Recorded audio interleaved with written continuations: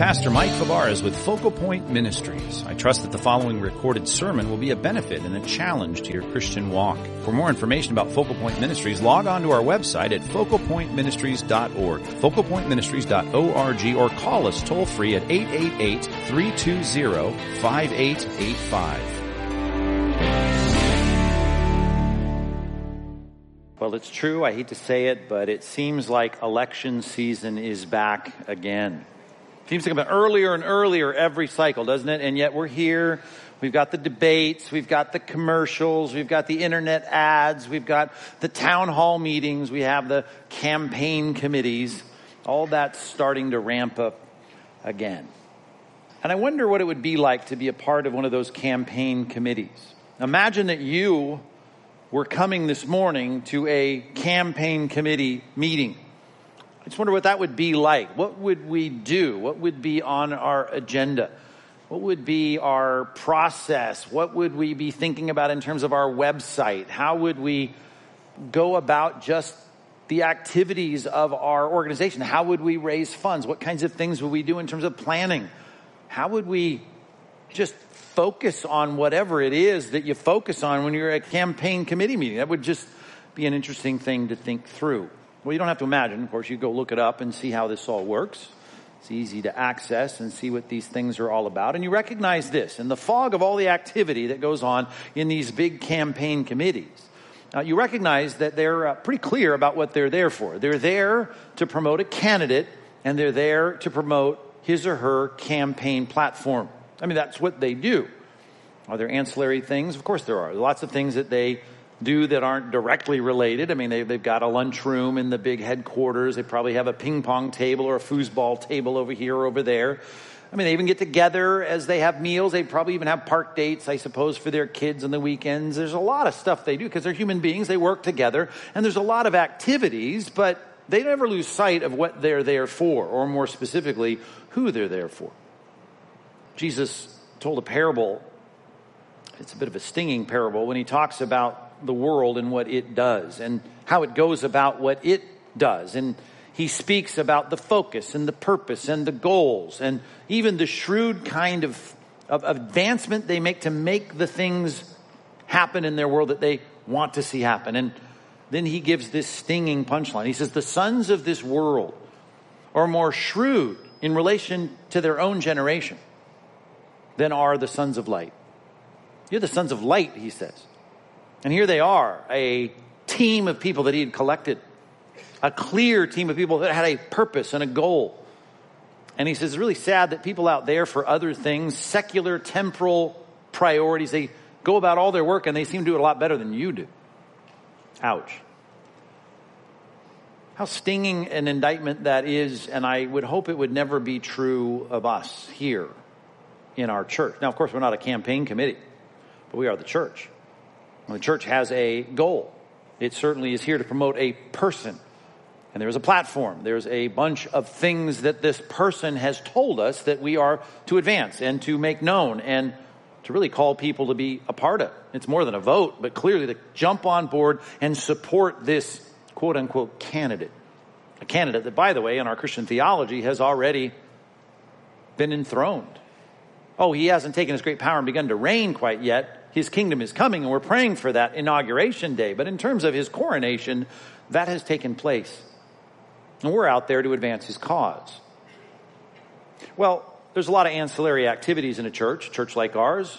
Bigger church, got a lot going on here, and there's things that we do. We bought a foosball table and a ping pong table. It's somewhere on this campus. We've got all kinds of park dates and things that happen. We eat a lot of meals together, and there's certainly ancillary activities, but may God prevent us from ever forgetting what we're here for, who we're here to promote.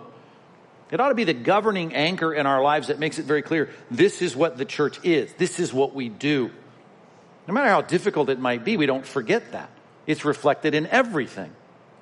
Now, I suppose it's appropriate that God made sure that the first sermon of the church, in the second chapter of Acts, it really anchors the church in the purpose. He's declaring things that should be obvious to all of us, but in the fog of activity of doing church, sometimes we can forget. And not only do we want to not be eligible for the stinging indictment of Christ, who said, man, I don't want the world chasing its priorities and promoting its causes better than you do yours, because you are the people that have the truth and you're promoting the right thing, the most important thing. But I'd like us to leave church every time we assemble. I'd like us to interact with each other with a sense of we're hitting our purpose. We're doing what we're called to do. I don't lose sight of that. There's a sense of teleos to that, a sense of like satisfaction in that, a sense that this is what we do and we don't forget what we do. This is not just a bunch of activity.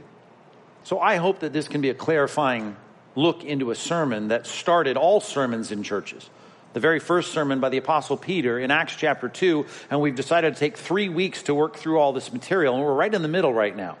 We took a look last time we were together at the beginning of this sermon, and next week, Lord willing, we'll look at the end of this sermon. But today, let's jump into the middle. 15 verses, which is kind of a lot for us to cover in one sermon, so it's only going to last about 3 hours. But we will deal with this center section. It's not true.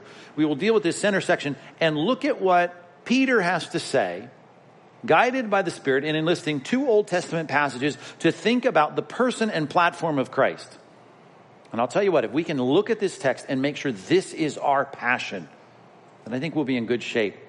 And we'll hear from the Lord, well done, good and faithful servant. I'd like him to say that about our little campaign committee here in South Orange County, California.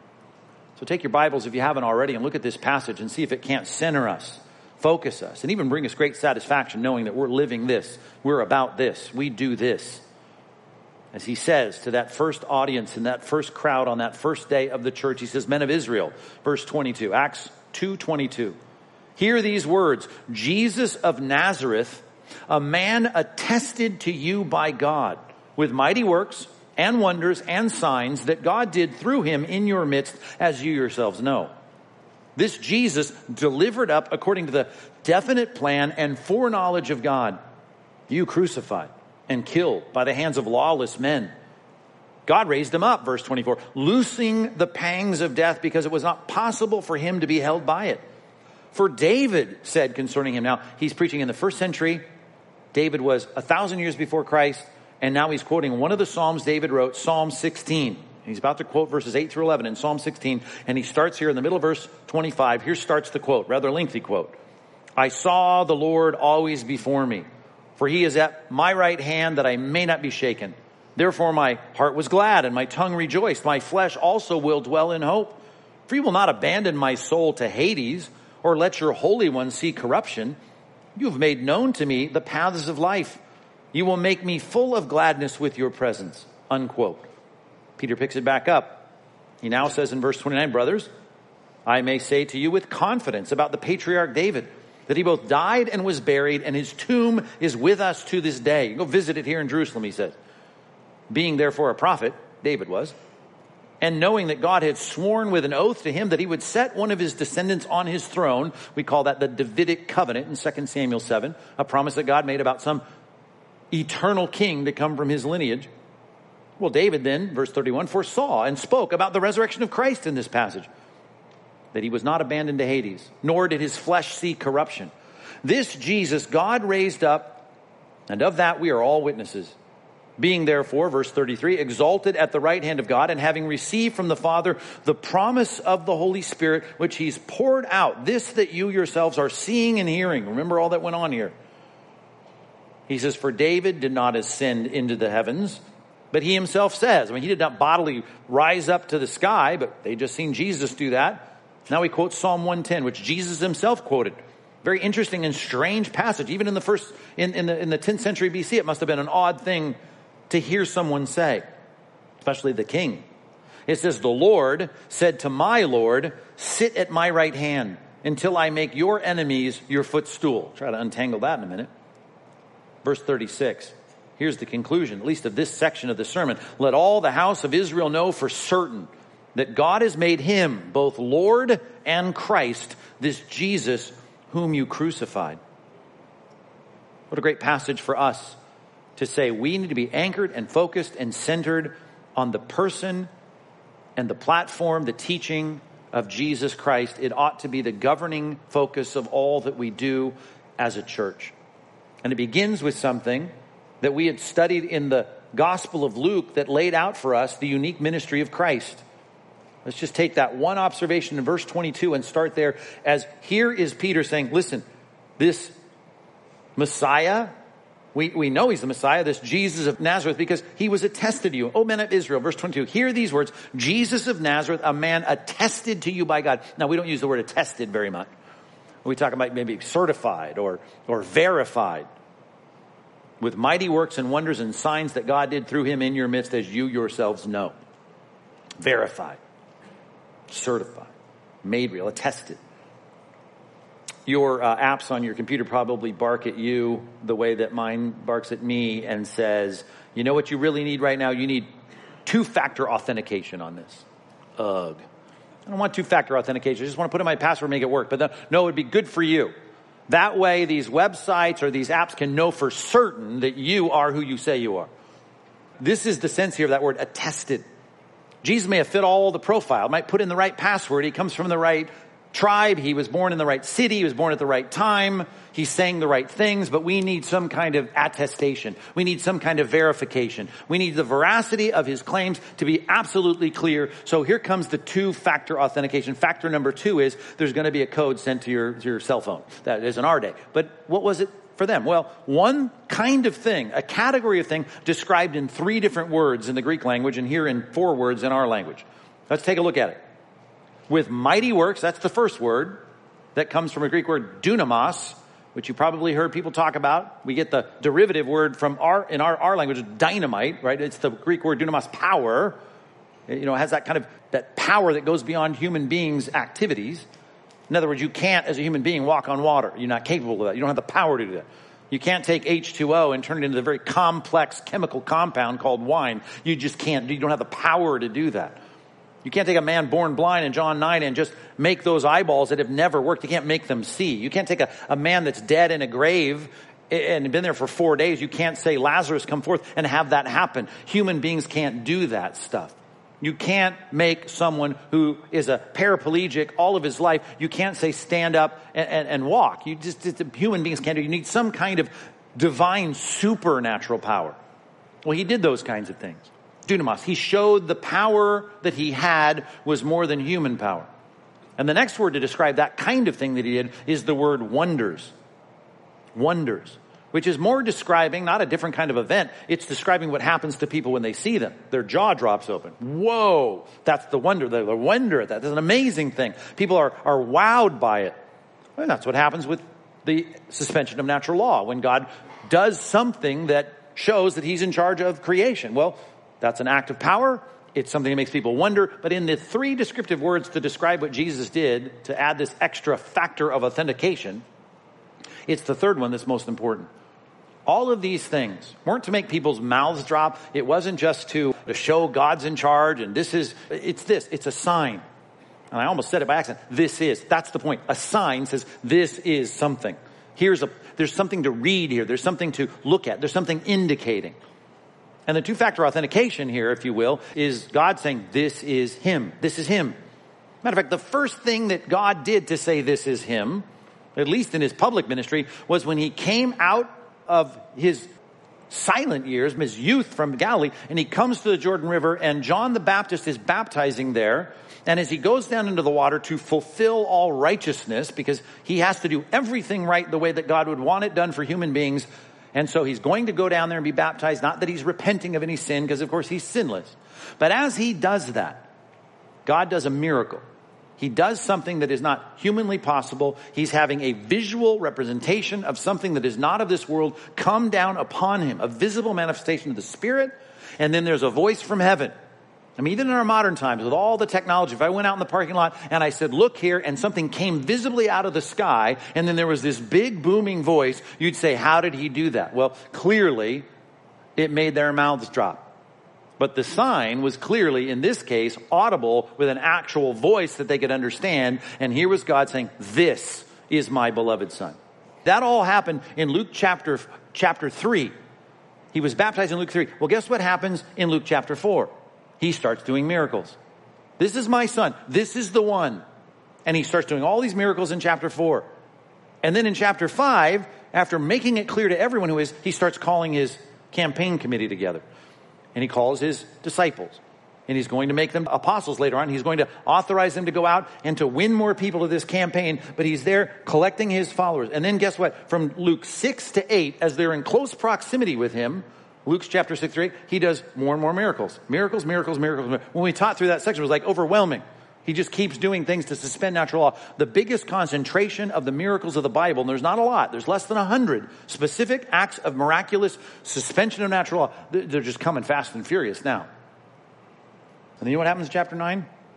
The transfiguration. You know your Bible well, you know Luke 9. Okay, that's when God takes the Peter, James, and John up to a mountain, and then all of a sudden we have two guys show up here.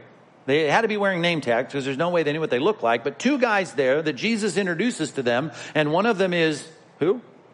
Moses, and the other one is Elijah. Moses and Elijah. You know what you had to be careful to do as a first century Jew? You better listen to Moses. You better listen to Elijah. Moses, he's the one who wrote the law. He's the one that God used to reveal truth about heaven to man. Revealed it to him, governed the writing of it, and here we have the law. And then the prophets. That's the way Jesus liked to talk about the Old Testament, the law and the prophets. And representing the prophets was the most famous prophet of the Old Testament, who started a school of the prophets and was out there just assembling and caring for those who were the spokespersons of God among the children of Israel. And right in the middle was Christ, and Christ is revealed in some weird, bizarre, photonic way. He's glowing. And in the middle of all that, there's another miracle. A voice booms out of heaven and says, "This is my beloved son," pointing at him again. And now he adds two words: hear him. Or as it says in our ESV, 3 words: listen to him. Listen to him. So we have him coming on the scene, identified as the Christ, does miracles for a chapter, then calls his disciples, then does miracles for more chapters, 6 through 8. And now he's presented, and God says, listen to him. And guess what we have in chapters 10 through 19 in Luke? Teaching, teaching, teaching, teaching, teaching, teaching, teaching. Listen to what he teaches. Listen to what he says. Because at the end of all this, you know what's going to happen. He's going to say, hey, go out there, make disciples, let's build a campaign committee, and teach them to obey everything that I commanded. So you got to learn my platform. You got to know what I'm saying. You got to know what I'm teaching. You're going to go and echo this throughout time for 2,000 years now in this organization called the church. You better know what I teach. He says things like this. Luke 13:9. I know you've heard this a million times. Jesus says, he who has ears, let him hear. In the middle of all of his teaching, you better listen to me. Matthew 11:29. Learn from me. Learn from me. Get your mind engaged. Learn from me. Luke 9:44. I love the way the ESV translates this. Let these words sink into your ears. Listen to what I'm saying. Let it go deep into your head. Mark 4:24. Pay attention to what you're hearing. Pay attention to me. Listen. Matthew 9:13. Learn what this means. In the middle of his teaching, learn what it means. Learn. Luke 8:18. Take care how you listen. Be careful. Think carefully. Be sure you are a good learner, a good listener. One of the reasons we have a two-factor authentication when it comes to Christ is because God wants to say, this is him, now listen to him and be a student of his. There's one thing that church should be doing, and it's certainly what Peter is calling these people. As the church goes from 120 to over 3,000 men and their families here in the first day of the church, is that we're all called to be students of this, if you will, candidate who's already been coronated, but the one who's going to rule the world. You better learn of him. Number one on your outline, if you're taking notes, the verification was part of the motivation for you saying, got to learn what he says. Number one, be a student of the verified Christ. God has authenticated, he has certified him, and he said, this is the one. You'd better study what he says. I know we like the word Christian. Nothing wrong with that, although it was initially a term of disparagement toward the followers of Christ. The little Christ, there's the little Christs. That's what Christian means. But the word they preferred, and the word that Jesus preferred, that he kept calling his followers, he called them disciples. Disciples. We still use that word today mostly in church, and we don't ever think of what it means. But disciples, I sometimes say, maybe you've heard me say this, the Greek word is a word that has made its way into English, and here's how it sounds. It's a mathetos. Mathetos is the Greek word that we translate into the English word disciple. Mathetos, we transliterate into our language, at least the first part of it, and we find the word mathematics. The reason I hated math in high school was because I had to study to learn it. I couldn't fake my way through it. So I had to study because that's what you do. When you're a student of math, you sit there with an open book and you study. It's rightly translated pupil, learner, student. And we call it disciple. You're a disciple of Christ. I know to do this a lot on the back of the worksheet. I mean, it doesn't happen every week, but I like to sneak in there often that you on the recommended resources buy some Bible software. I guarantee you, you'd be the envy of the Christians of church history were you to invest in some software that by simply clicking around on your touchpad, you end up calling up a wealth of information about the truth of the Bible. And let's start in the Gospels to learn what Jesus says, what he taught, who he is. And every time I recommend that you buy some Bible software, and there's lots of Bible Works and Accordance and all that, but we around here, the pastors all use Logos, which I do think is the best and premier Bible software out there, at least currently. And people always choke on the price. It costs so much. Yeah, it costs a lot. I'm sorry. And they always say, what level should I buy? And I always say, whatever you can afford. Just buy as much of it as you can. And then just start, instead of, playing Tetris or whatever you do on your iPad, poker at night, just pull that thing up and start clicking on it. Click around on that laptop. Even on your phone, the Logos version for your phone. Just click around and see what you can learn. I mean, I don't want you to be haphazard. I'd love for you to be systematic about your study of Scripture. But I'm just saying, let's invest in some tools, because here's what God likes to see you as, a student of Christ. He who has ears, let him hear. Learn from me. Let these words sink in your ears. Pay attention to what you hear. Learn what this means. Take care how you listen. This is about us being students of God's truth. You and I, frankly, we are a campaign committee for the king, and it's certain that he's going to win. It's not up for a vote. The Creator's already said, this is the King of the world. All dominion and all peoples will be in subjection to him. And we're out there as a minority in the world calling people to come and vote for Christ. More than that, join his band. Be a part of who Christ is. We're supposed to teach what he teaches. We're supposed to say what he says. We're supposed to call people to obey everything that Christ commanded. You got to be a student. And the reason you should be absolutely certain that this is the thing that should occupy the most and highest priority of your intellectual pursuits in your life is because he has been verified by God. God has said, this is him. And then the second time he comes on and says, this is him. Listen to him. Learn from him. I know it's odd, but the church is about a platform. I mean, this is how it ends up fleshing itself out, with a podium and a guy behind it teaching and yakking for an hour about biblical information. That is the centerpiece of church work. We work together to be students of God's word. And I send you out, and I'm hoping that you continue that. Whet your appetite so that you'll be good Bereans, so that you'll search the Scriptures daily. That's the goal. And why would I spend all that time doing that as opposed to learning, stats of some baseball player or whatever it is that I'm not saying it's either or. Great. I'm just saying give your highest priority and intellectual pursuit to studying the most important person in the universe. He's been attested by God. God says, study this. A lot of you can quote all kinds of stats about Tiger Woods or Mike Trout or whatever. Listen, can you recognize that the number one thing you ought to be focused on is the one that God the Father pointed at? His name is Jesus, and says, learn from him. Be a student of the verified Christ. The theme verse for our church is Psalm 43:3. Send out your light and your truth and let them lead us. God is sending out his light and his truth. Matter of fact, that was the theme from Isaiah 60. As we get near Christmas, we always hear the Handel's Messiah about the light rising on the darkness and shining on the people. And it is. And it's Zechariah reflects that in Luke chapter 1. He's told he's going to have a baby in his old age. It's John the Baptist. And he talks about the light shining. It's the truth. That's a great metaphor for the truth. And here it comes. And then when John speaks of John the Baptist, Zechariah's son, he says, you know what? He came, Jesus, he was the light of the world. And then he sent John. There was a man sent from God whose name was John. And he bore witness to the light. That's our job. And to help reflect that, to amplify that, to give voice to that so people will give an ear to it. That's our job. But we got to learn. We have to be a student of the verified Christ. It's a lamp to our feet and a light to our path. That is certainly an advantage to us. But more than that, it's the study. It's the investment in knowing the platform of the quote-unquote candidate that we're trying to promote in this world. Be a student of the verified Christ. He's been attested to you by God in the most dramatic way through dunamis, through mighty works, powers, and wonders and signs. This Jesus, back to our passage, verse 23, the second thing he says is he's been delivered up.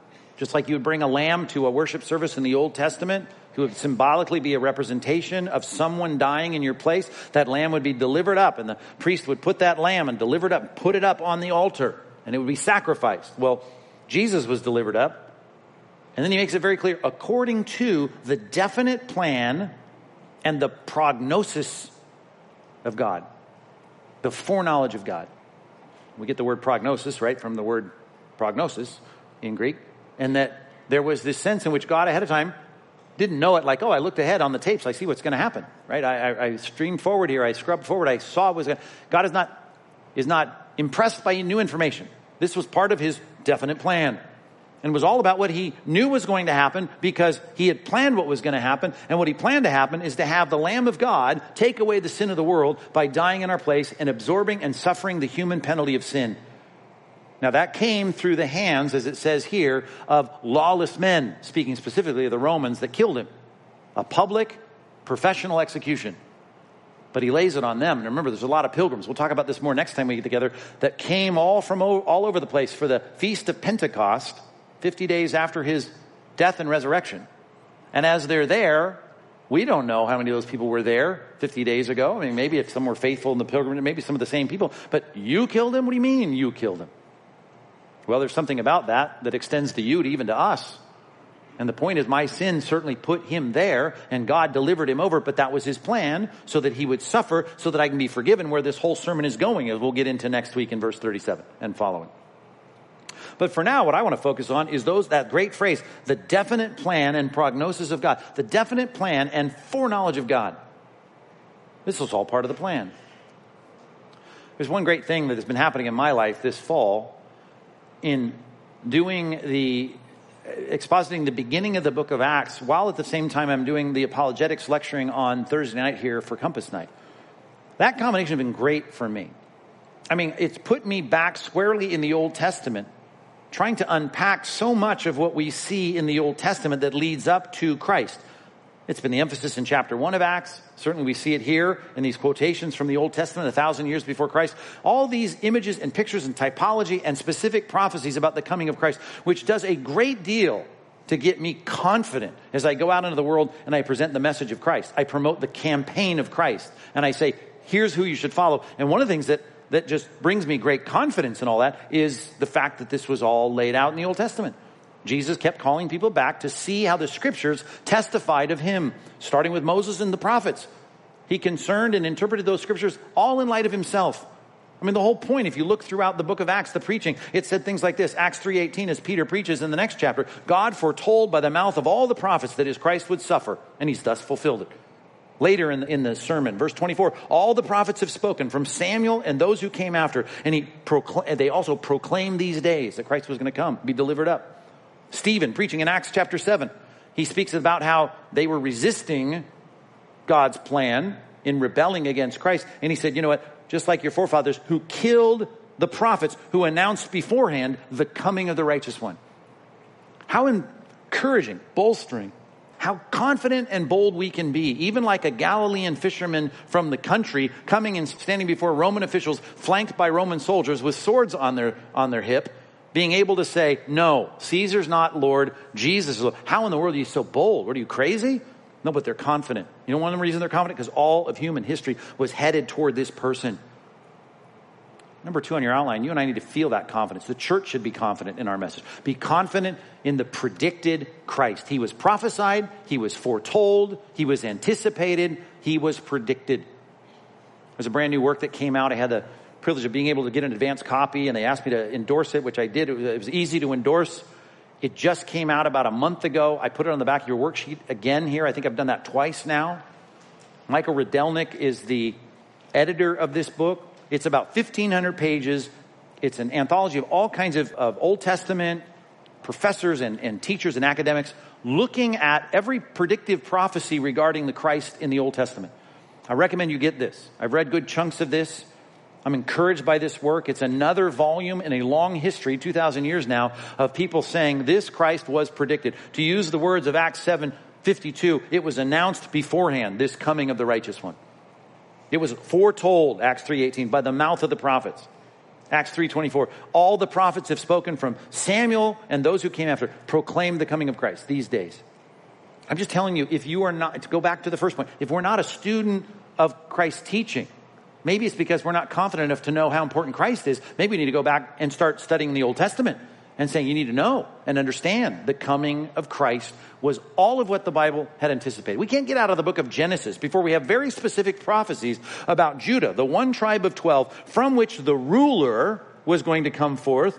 I love this line, where the scepter shall not depart from Judah, to quote Genesis 49:10, nor the ruler's staff from between his feet until tribute comes to him and to him shall be all the obedience of all the peoples. This is the king, the one king. And it isn't going to be David. It's going to be the son of David. Even the non-Christians who were prophets for hire. You know, sometimes you drive down Alicia or whatever, you see the psychic reading sign, or you're at the Spectrum and you see the fortune teller and all that. Think about one of those people. I don't know. I don't want to reduce Balaam to someone who's set up a card table at the mall. But Balaam of the Old Testament was a prophet for hire. And Balak, who's concerned about Israel marching through the land and decimating their land, he says, I need to bring a spiritual whammy on them. So let's go down and find someone who can give them a spiritual whammy. So he hires Balaam. And the Balaam's prophecies in Numbers 24, an amazing unfolding of God taking someone trying to say bad things about Israel and ending up not being able to spit it out. I always say it's like Fonzie trying to apologize, you old people who know the Happy Days reference. He just can't do it. And one of the greatest sections there in that passage is where the second oracle of Balaam, when he realizes that when he tries to say bad things about Israel, God is now prompting him to say good things about Israel, which doesn't make his boss who hired him, Balak, very happy. It says he tries to leave. He tries to set his face toward the wilderness and get out. And then there's this phrase, but the Spirit of the Lord came upon him. And he opens his mouth in the second oracle, and he takes up the discourse, and he starts to speak.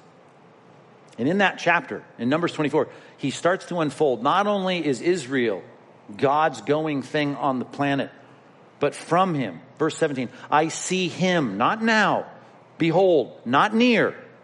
I do behold him, that star, a star that will come out of Jacob, and a scepter that shall rise out of Israel. And Balak, I know you hired me because you didn't want to be the decimated enemy of Israel. You wanted me to whammy them so that you could defeat them. But here's the thing. That star, that scepter, going to crush the forehead of Moab, going to break down all the sons of Seth. Edom will be dispossessed. Seir and his enemies will be dispossessed. Israel is doing valiantly. And when it comes to that star and that scepter, going to do even more valiantly. And one from Jacob shall exercise dominion and destroy the survivors of all the cities. Here's a picture of the dominance of, as we've seen in Daniel 7, the Son of Man, to whom all dominion will be. And the point is, before by force he subjects the people, let's get a campaign together and get some people voting for Christ. Let's get them on our team. As pedantic as that seems, let's get them to vote with their lives and their hearts to say, Jesus is Lord. Let's get them on our side before the king comes back. And in the book of Revelation, decimates his enemies. Even Balaam, God fills his mouth with prophetic words. And I think that is something worth studying. When Jesus himself says he's the morning star in the book of Revelation, he rises and his truth shines on me. I mean, study the Old Testament enough for you to know I'm confident that Christ is the apex of human history. It's all about him. It's about our focus and devotion being in him with complete confidence. You're never going to get out there and tell people, subject your life to Christ. Jesus is Lord. You're never going to be able to, like fishermen and tax collectors from Israel, looking at the powers that be in the Sanhedrin or in Rome, being able to say, yep, this is it. The boldness that characterized them. Yes, it's a work of God's Spirit, but it was also a work of God's Spirit in their mind, making it very clear that they are confident that the great hope of Israel is not David. The great hope of Israel is the Son of David, Jesus, the Lord and the Christ. Be confident in the predicted Christ. Doubts should not be eschewed by you closing your eyes saying, well, I guess faith is just believing what I can't prove. It is about you proving in your own mind by good study of the Scripture that Jesus is the Christ. Be a student of the verified Christ. That's his platform. You need to know what he taught. Be confident in the predicted Christ. You need to know who he is. And that all of this in Scripture was leading toward this. And then in verses 24 through 32, we get a reprise of something we've been dealing with, not only in Acts, but that's how we left the book of Luke in chapter 24. It was all about the resurrection. And he says, God raised him up. Oh, he was killed and crucified by the hands of lawless men. More on that next week. But now God raised him up, loosing the pangs of death because it was not possible for him to be held by it. Oh, he is man. That's how it started. Jesus of Nazareth, verse 22, a man attests to you about. He is man. He was also God. And his God, right, whether we're talking about Ignatius or whether we're talking about Chalcedon or Ephesus or any of the affirmations of the church, we have to affirm this is all God and all man. And in man, we recognize his subjection to death. But as God, if the wages of sin is death, God is holy, holy, holy, holy. And that holy God, how in the world can he be held by death? That's the punishment of being a sinful person. Well, apparently he takes on sin enough to be a sacrifice for us, absorbing the penalty. But death's not going to hold him. I mean, there's something strange in all of that and unique in Christ. But he says, listen, this isn't something you should be surprised at. Because even David, who all of Israel wants to pin their hopes on that, you need to realize David could even see 1,000 years ahead of time. At least his words depict this. And now he quotes Psalm 16. I saw the Lord always before me. Now here's the problem. Listen how I read this. Me? Who wrote this? David did. Who's me in that verse? Well, David. Matter of fact, when I quote Psalm 16, which I do periodically from the platform here because it's such a great psalm, I'm often getting you to identify with David, who says things like this. I saw the Lord always before me. He's at my right hand. Much like we say, like to Israel, he's going to hold my hand through the fire, through the river. The Lord is with me, right? He's at my right hand that I may not be shaken. Who? Me? Well, David. Or us by extension. We think, well, I want to identify with David and I want to have the Lord by me. Therefore, my heart was glad and my tongue rejoiced. I want that kind of hope and faith in God walking me through this life. And whatever battles I face, he's there and I can say, I can rejoice, I can be glad, and I can be hopeful. My flesh will dwell in hope. Why? Because I'm about to go out to this battle and face this problem. For you, it might be cancer. For you, it might be some legal problem, some relational issue, some economic problem. And you're going to say, oh, okay, I'm going to trust in God. And I know this, you're not going to abandon my soul to Hades, to the grave, or let your Holy One. Now, the first time we have it in the third person now, but we can see him talk in those ways. We talk about Job being holy. We talk about Daniel being holy. We talk about Noah being holy. We can talk about Christians. We're called saints. We're holy. We get that. You don't want your Holy One, your saint, your child here to see corruption. You've made known to me the paths of life. You will make me full of gladness with your presence. Going to face a trial, going to walk through the valley of the shadow of death. I'm not going to fear. I'm going to trust you. I'm going to be glad. I'm going to have faith. I'm going to hope. At least that's how we read the passage. But Peter says, hey, brothers, I want to tell you this. I may say to you with confidence, verse 29, about the patriarch David, the father of Israel, that he both died and was buried, and his tomb, you want to see it? I can take you to it. His tomb is there today. And if you had the guts and you can get away with it, you could open it up and see the remains of David. That's what he's saying. But remember this. This is scripture. These are God-breathed words. Being therefore a prophet, Nabi in the Old Testament, the mouthpiece. That's the Old Testament word for it. It's like it assumes a source. This is God speaking ultimately. A prophet, being a prophet, and knowing that God had sworn with an oath to him, 2 Samuel 7, that he would set one of his descendants on a throne. On his throne. All these superlatives about a forever leader, about an eternal kingdom. Isaiah talked about it. Mighty God, everlasting Father, Prince of Peace. And of the extent of his government, there'll be no end. This eternal king coming from David's lineage. Well, when you think about that, he says, you need to know this.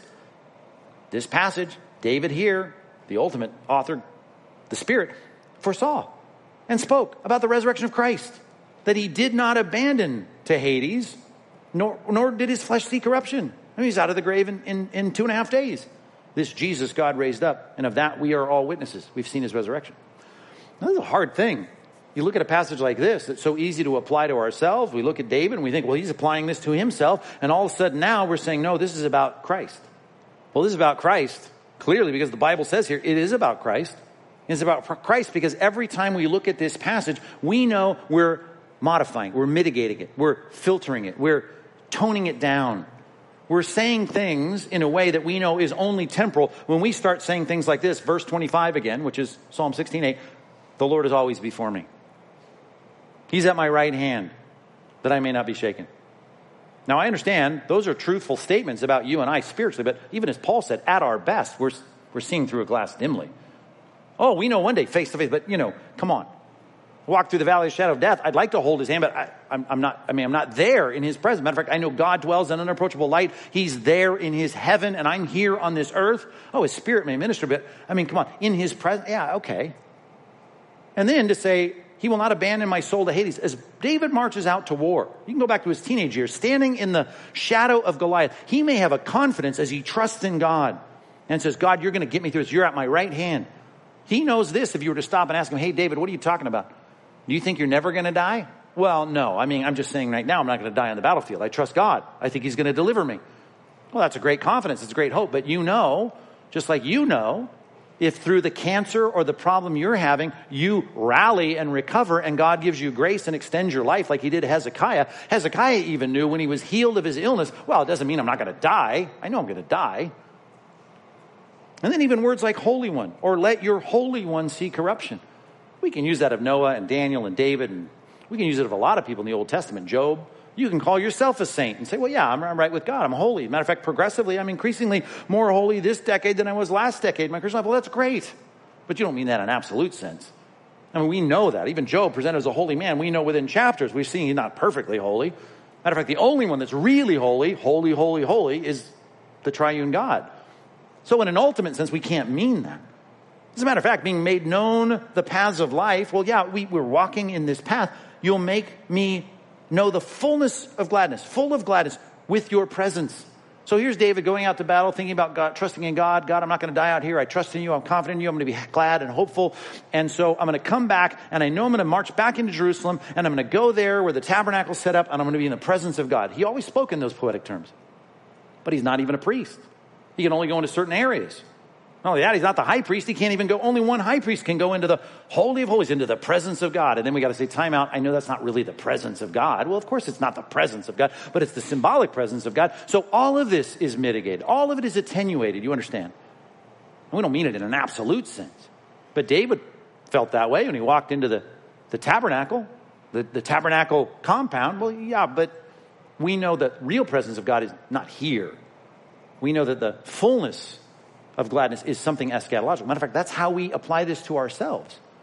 When we think about this, we may think, well, yeah, God may get me through this, but I know that when I look at verse 28, which is Psalm 16:11, I know that I'm thinking about an eschatological truth. How is it that you have any hope about an eschatological truth? How do you even know that you're going to now see through a glass dimly, but then face to face? How do you know that you're going to have life after death? How do you know that you're really accepted before God as perfectly holy? We only know that because there was someone who did this. There is someone who fully fulfilled this. Therefore, you can say, well, even if I die, yet shall I live. And if I believe in him and live, then I'll never die. How can I not undergo corruption? Well, that will be in my next body, at least my reconstituted resurrection, glorified body. And then I can, well, how come? Paul makes the comparison. Well, because Christ really did it. And then you will be the first fruits of it. So there's temporal deliverance and temporal salvation and temporal presence of God. And then there's Christ that does it perfectly. And then one day you get to experience it perfectly. But all on the coattails of the one who did it perfectly.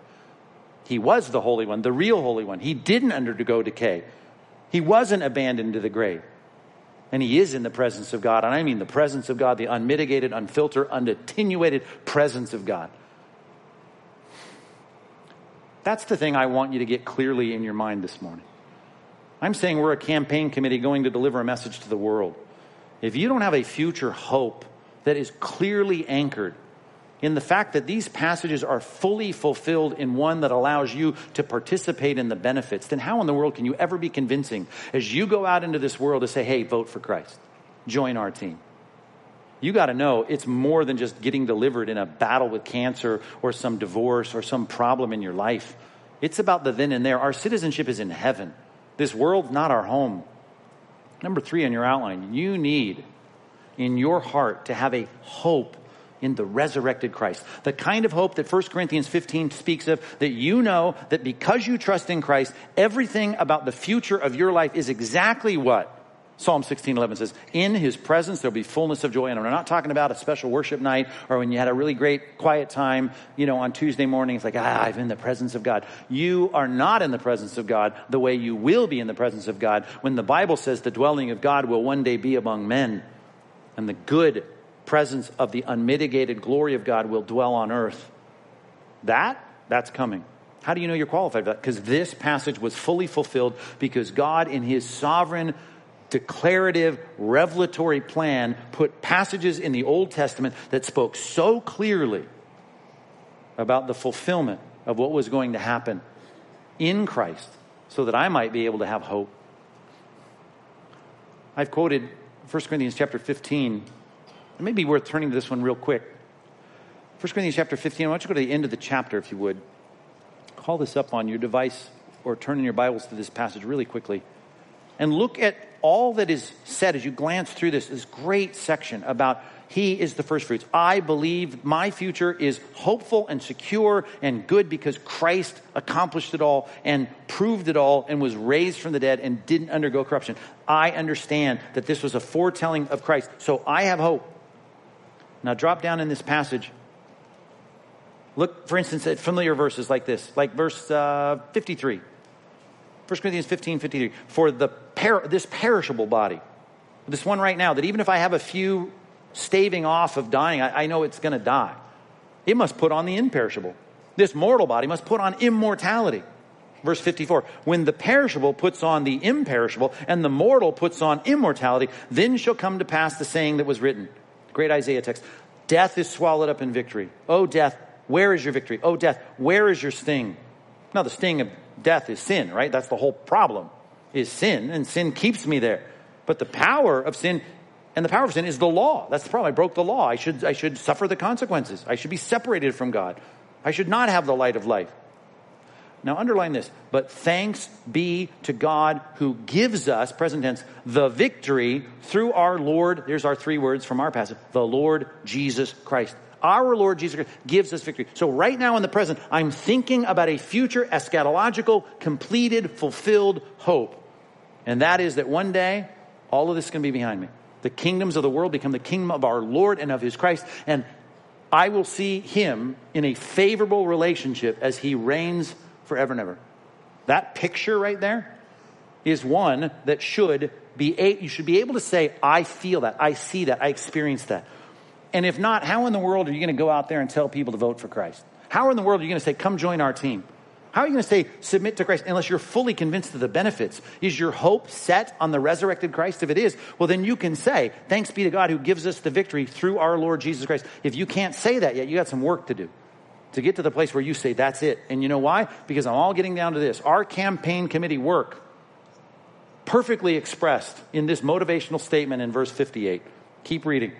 Therefore, what? I have victory in a resurrected Christ. Therefore, my beloved brothers, campaign committee members, be steadfast, be immovable, always abounding in the work of the Lord, knowing that in the Lord your labor is not in vain. What's the task? I mean, in one sense, the Great Commission task is in Corinth. Hey, you Christians in Corinth, got a lot of work to do here. Got to represent Christ. Got to promote the person and the platform of Christ. You got to get out there and get more people to join our team. Be hopeful in the resurrected Christ. Back to our text, verse 33. He was resurrected, but he didn't just walk around on earth forever. For 40 days, he made appearances and he spoke. He let him sit for 10 days, about a week, and then gave the Spirit. But there was an exaltation. He left the planet. Verse 33, being therefore exalted to the right hand of God, which he explains in chapter 1, we preached on it. Having received then from the Father the promise of the Spirit, that's the first part of the passage. We get this promise of the old covenant, looking forward to a new covenant when the Spirit would be the hallmark of that new relationship with God, the permanence and the closeness and intimacy with God that people will have, not like the kind we're going to have in his presence, but a new kind of relationship. Well, he's poured out. He has poured out this that you yourselves are seeing and hearing. We saw the miracles that were described in the first part of this chapter. Right? You had that visible sign, the photons in your eyeballs were seeing something come down on the head of these 120. You hear a sound of the wind, which it wasn't wind, didn't blow their hair around, but there was this big sound. It took a lot of subwoofers to represent that sound, but they heard it. And then They also heard them saying these things about how great God is in their own languages because they'd come from all over the ancient world. And they saw this was God. God had given his Spirit. When he talks about the exaltation of Christ, he says, well, let's think of another verse here that David wrote. Verse 34. For David did not ascend into the heavens. Right? I mean, his spirit may have gone to be with God, but here's the thing. His body is there. We got his tomb right here. So the encapsulated, enmeshed human soul, spirit, body of David, I mean, he didn't ascend into heaven. And yet he says, Psalm 115:1, the Lord said to my Lord, which is a weird statement. The Lord said to my Lord, who are you? You're the king. Is there anybody higher than the king in the ancient Near East? No, that's the king is the king. The king is the ultimate. And yet he says, the Lord said to my Lord. Now in Hebrew, there's a distinction there because our translators take the word Yahweh, the proper name of God, some 7,000 times in the Old Testament, and gives us capital L, capital O, capital R, capital D. And we say, okay, that's the proper name of God. And then there's another word in Hebrew, Adonai, which means the boss, the captain, the Lord. And they translate that with regular O-R-D, small case. And so the Lord, David is writing this, the Lord, he says, Yahweh of the Bible, the great God, said to my Lord. Well, who's over David? No one's over David. He's the monarch. I mean, this is a monarchy. The Lord said to my Lord. So even Jesus brings this passage up going, well, someone he saw superior to himself, and it wasn't the Father. Who is this? And he said, the Lord said to my Lord, sit at my right hand. That's a reference to the fact that he ascended and said he was going to the right hand of the Father. Well, here's a passage that David, 1,000 years before Christ, made that reference, mysterious, head-scratching reference. And what's going to happen when he sits up there until he's dispatched to come get his kingdom? Well, he's going to make the enemies of his a footstool. He's going to put them under his feet. In one of two ways. One, either by conversion, by joining our campaign committee, or by rebelling until the end of their life and then facing the judgment of God. One way or another. This man of war, God, I hate to say it that way, if you're a peacenik, but Jesus is coming back to slay his enemies. That's the picture in the Bible. He will come with all the rebels who have opposed him, and he will vanquish his foes. But the hope is we can take from the rebellious world some people that will join our team, who will be a part of our Christ-exalting, platform-articulating group of people. So until then, till we have this settled, he's sitting at the right hand of God, about to be dispatched. He's going to preach in chapter 3 about him coming back. But right now he says, you know what you ought to know, even by that reference about David talking about someone that's above him, that the Lord calls the Lord, that Yahweh calls Adonai, well then you need to know this. You need to know who we're talking about there. Who is over David? Who is exalted above David? Who is looked up to from David's vantage point? Well, you should know. Let all the house of Israel know for certain. You ought to know that God has made him both Lord and Christ. Who? This Jesus. Now again, this is a stinging phrase. We'll look at it next time. Whom you crucified. He's exalted. And anytime you start talking about the Lord, here's one thing you want to do if you're in the presence of David in the Old Testament. You better do what he says. He's the ultimate. Well, the ultimate king in the Old Testament said there's someone above me that the Lord has put over me. And that's the Lord. Gets confusing, but who is the Lord? Jesus is the Lord. So you need to do what he says. We need to obey him. One thing about these campaign committees that are promoting their candidate and its platform and his or her platform is when they live lives that are contradictory to the platform, you start going, oh, hypocrites. And it's easy to point that out if you have a reason not to like the candidate. And you know what the non-Christians say about us? A bunch of hypocrites. I want to give them less material to work with. That would be good. I would like us to really do what the Lord says. I would like to do what the platform puts forth. I want to be teaching everyone to obey everything Christ commanded, and I'd like for me to be doing that myself. And you and I, if we're going to represent him in this world, we need to do that. Number 4, you need to be obedient to the exalted Christ. He is in charge. He was attested. He was predicted. He's resurrected. All of that to say, he is the Lord. He is the Christ. He is the Lord. He's in charge. And we ought to obey him. It doesn't matter how familiar you are with Christ. You're really not in league with Christ until you're responsive to his leadership. I say that because even when Jesus was preaching and his family showed up, Mark and Luke record this, they thought he was going crazy, making more of himself than he should. And as he's there crowded around people in a house, his mother and brothers show up, his half-brothers show up, and they want to press in and get Jesus out of there because he's embarrassing himself. And then they report this in Luke 8, verse 20. And they told him, your mother and your brothers are standing outside. They desire to see you. And we know from Mark that they're trying to say, oh, we got to get him out of here. And Jesus' response, what does he say about Mary and his half-brothers? He answered, my mother and my brothers are those who hear the word of God and do it. I'd like to be in the committee that is promoting and presenting Christ to my generation. Someone Jesus can say that about. It isn't about knowing the Bible, because the Pharisees knew the Bible, but Jesus kept saying, they testify of me, and you refuse to come to me. Come to me how? As the Lord. He says in Luke 6:46, why do you call me Lord, Lord, and not do what I say? This is an old harp, I realize that.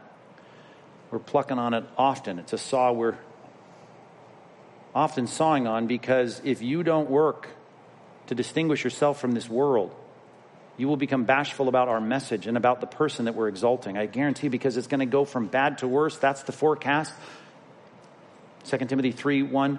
In the last days, there will be difficult times. Why? Because everyone's going to want to do whatever they want to do. Because even as Jesus says to the people of his day, you can either follow my campaign, or if you're not in my campaign, you're not apolitical, you're actually in the other campaign. 1 John 5, you're either a child of God or you're a child of Satan. Jesus said to the ones that would not come to him and be freed from their sins, he said, you speak like your father. I'm speaking from my father. You speak like your father. Satan's my father? You're a liar. You know the truth. You don't respond rightly to it. Devil's been a liar from the beginning. All I want to tell you, I want to talk about switching parties. You're in a party right now as a non-Christian that is absolutely antithetically opposed to the party that we're supposed to be promoting. And we're calling people to step into this. And if you don't reflect that, if you don't have the fruit that shows that your repentance is present in your life, we got a problem. We don't obey the platform so that we can have a relationship with a person, but we get to meet the person by God's grace, and then we're supposed to walk in the platform. We're supposed to do what he says. And the forecast is it's going to get harder and harder, because people are going to be lovers of themselves. They're going to love money. They're going to be proud and arrogant. They're going to be brash or abusive. People are going to look at human authority and discard it. They're going to be disobedient to their parents.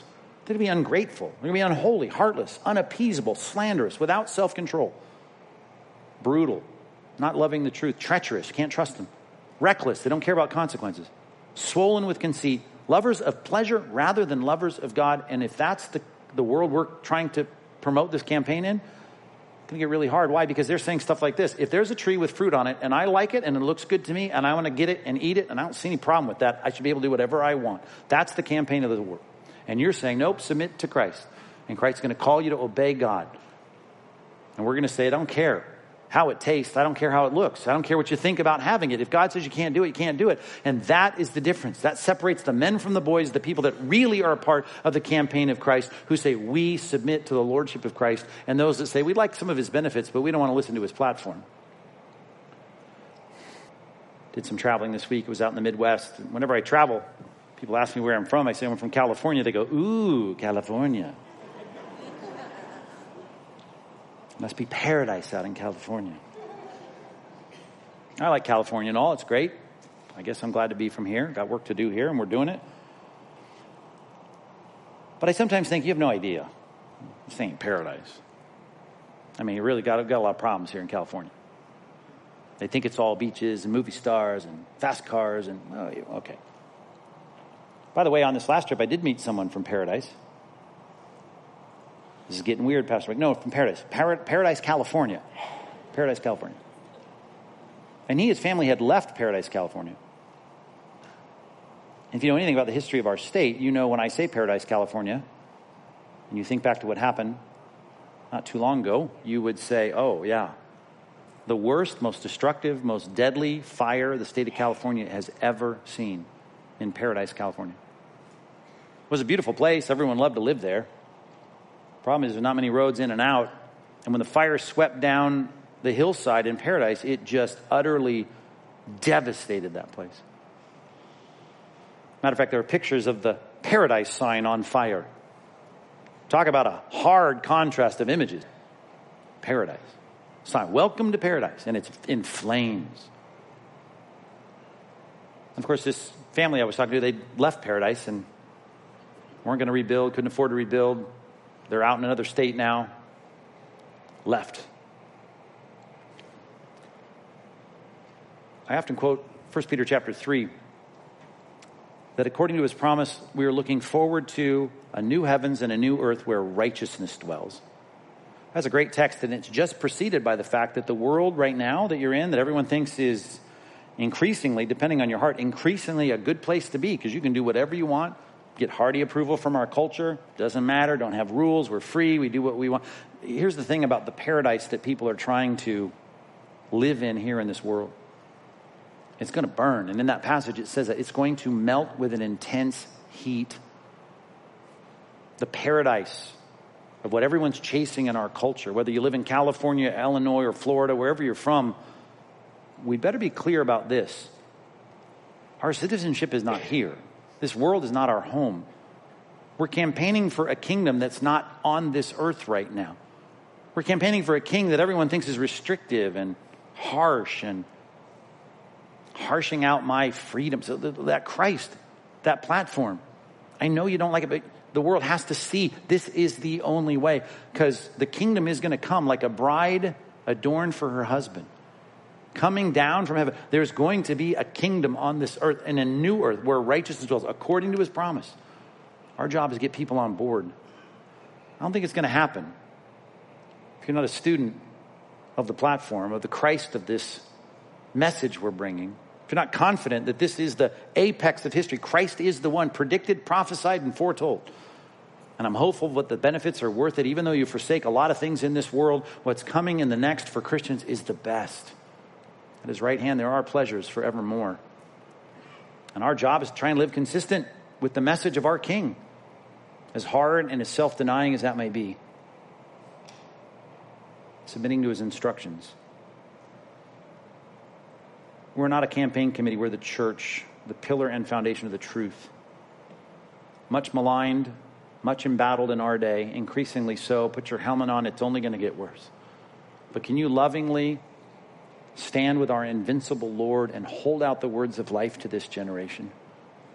Know that we serve a king who one day will take his great power and begin to reign. Let's pray. God, we thank you very much for all that you have done for us in sending your Son to atone for our sins. We're grateful for that. We want to be profoundly grateful, enough to see the victory that we have in our Lord Jesus Christ so that we can be immovable and steadfast, always abounding in the work of the Lord. Let's not be distracted by carnivals or park days or ping pong tables. Let us know that as a church we gather to do one primary thing, to promote the person of Christ and to proclaim his message. God, motivate us in that regard this week. In Jesus' name, amen.